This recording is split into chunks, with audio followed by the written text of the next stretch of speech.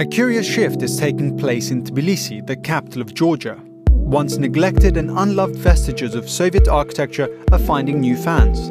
Residents are learning to appreciate and reinterpret buildings that were once symbols of a dictatorship. The structure that helped spark the movement is the Bank of Georgia HQ, designed in 1975 and formerly the Ministry of Highways. It's been immaculately preserved by its new owner and is as well used as ever.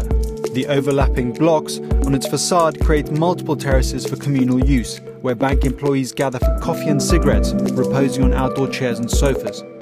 Restorations such as these are often funded by private companies or charities. The government rarely gets involved. The 1980s Kakhidze Music Center, for example, would likely be a pile of rubble now, had it not been for the charitable Car2 Foundation.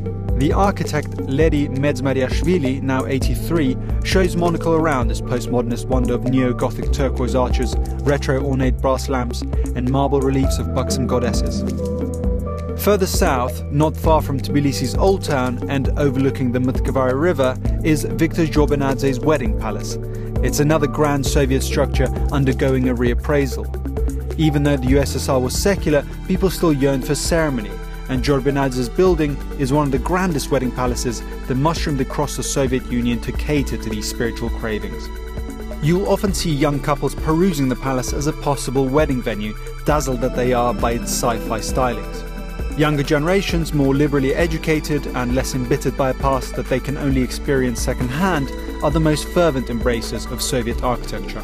Historic spaces such as this one must be directly engaged with if they are to be appreciated in a modern light. Hotel Stambain rooms in the upscale Vera neighborhood are the first spaces where young Tbilisians can do just that. Both housed in a former 1930s printing press, the old complex has been transformed by entrepreneur Temur Ugulava over the past 4 years, helping to rejuvenate the city's nightlife. The past is unapologetically on show here, with concrete pillars and an imposing original facade.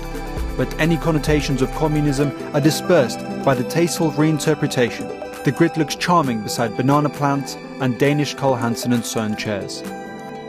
Because for better or worse, the Soviet period is an inextricable part of Georgia's identity. To reappropriate the Soviet building properly is to come to terms with the past and thus celebrate the future. For Monocle in Tbilisi, I'm Melkon Charchoglian.